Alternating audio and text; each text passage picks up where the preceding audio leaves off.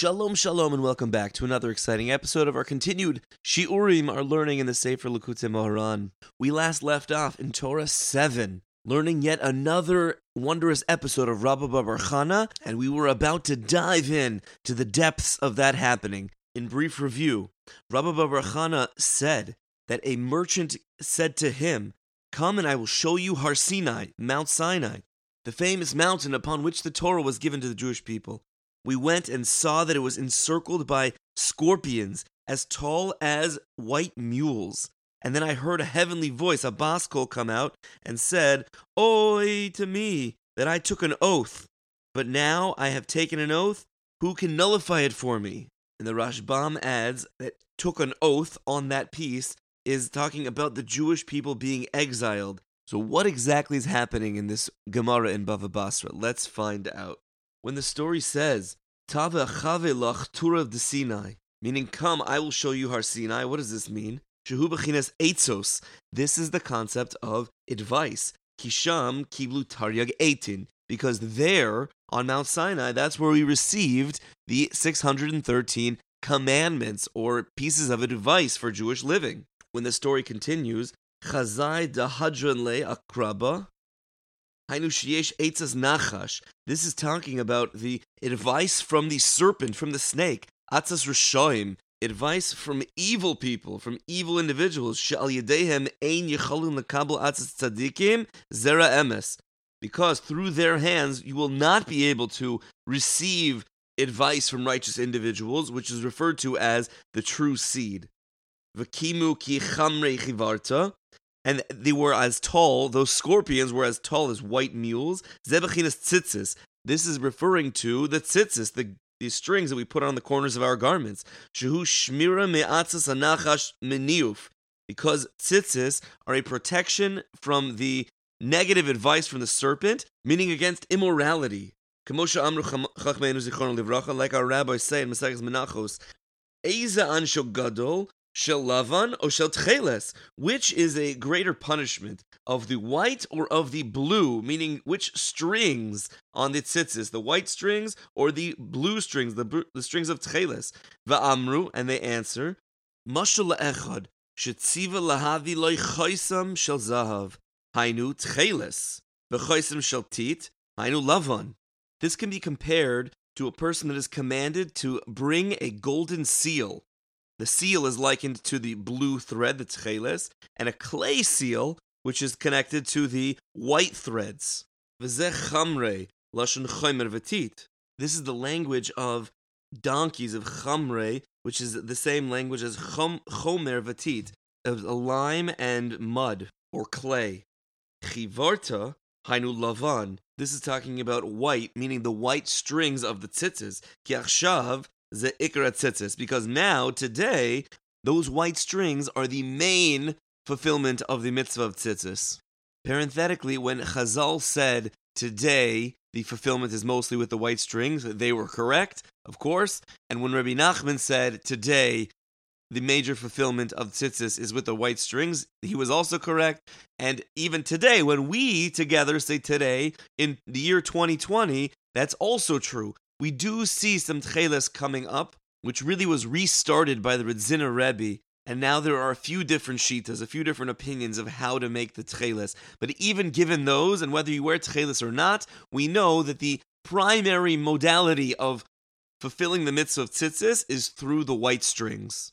Adding yet another layer, the tcheles, the Gemara Menachos says that the tcheles will remind you of the ocean, and the ocean will remind you of the sky, and the sky will remind you of the color of the Kisei HaKavod. So you're thinking through this beautiful string that starts from the ground, from physicality, and goes up to the highest levels of spirituality.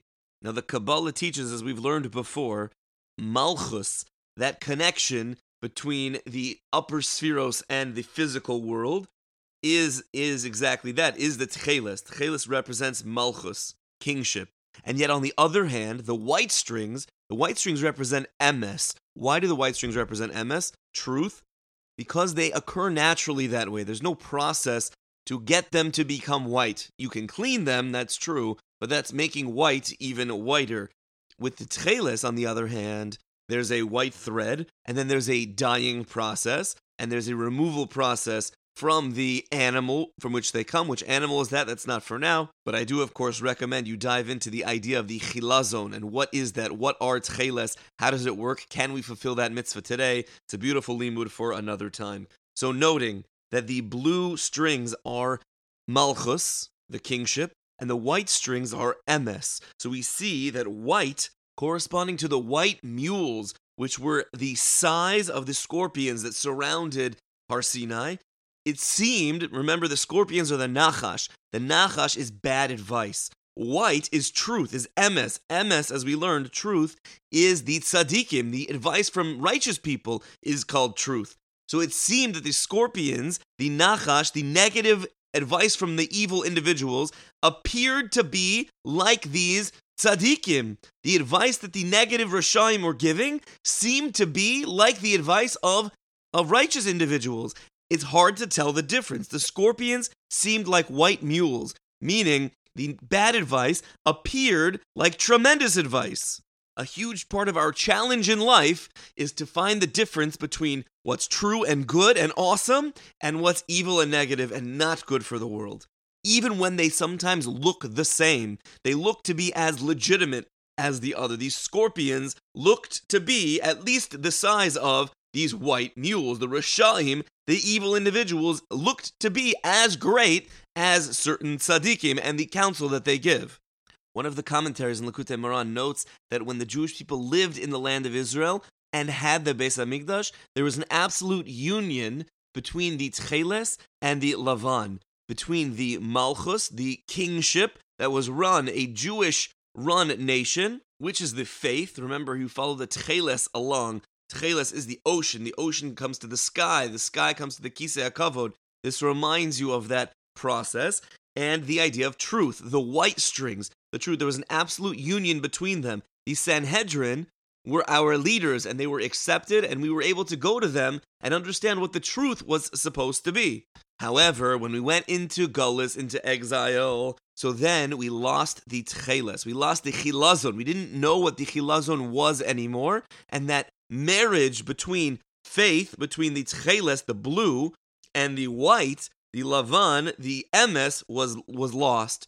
Our job now is to try to recreate that marriage, to bring those two pieces back together. Today, we don't have a universally accepted chilazon, meaning we don't have faith. We're lacking in faith as a Jewish people, but we do have the white, the truth. White is still there. The truth is still there.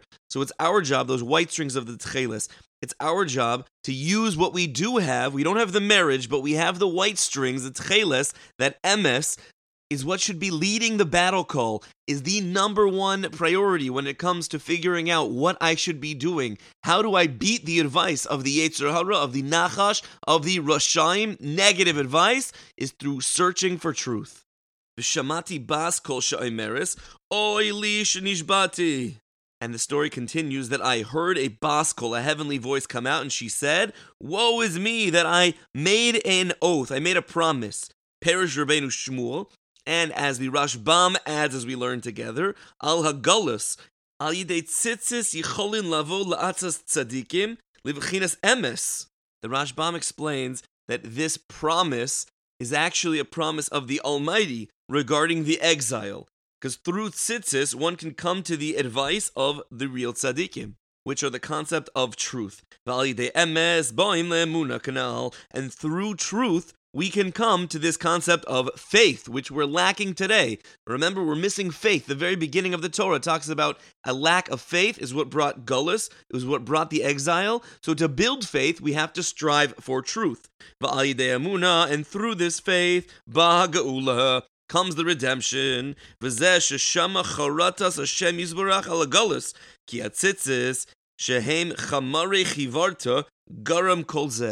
And it was because of this that Rabbi Bar Chana heard Hashem almost regretting, if it could be, the Gullus, the exile.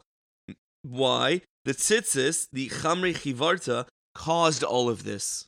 That our lack of ability to connect to emes led to a lack of ability to have emuna, faith, and therefore we were sent and continued to be in Gullus, in exile. Connecting this to an earlier concept is the idea of the zera emes, the true seed. The reproductive seed that we speak of is white. White is the truth, but there's also zera that is not zera emes, that is not true seed, coming from the Rashaim, from the evil side of sources. And when you receive that advice from an evil individual, it's accepting something that is just not true, even though it can appear, as we saw in the story, can appear just as great as the truth. We have to work hard to try to figure out what is true, what is false, what is real, what is not real, what is positive and good for the world, and what is, God forbid, negative and destructive. Please God, we should have the strength to push forward in our pursuit of truth and the ability to follow the truth therein. Wishing everyone a beautiful day filled with a lot of emes.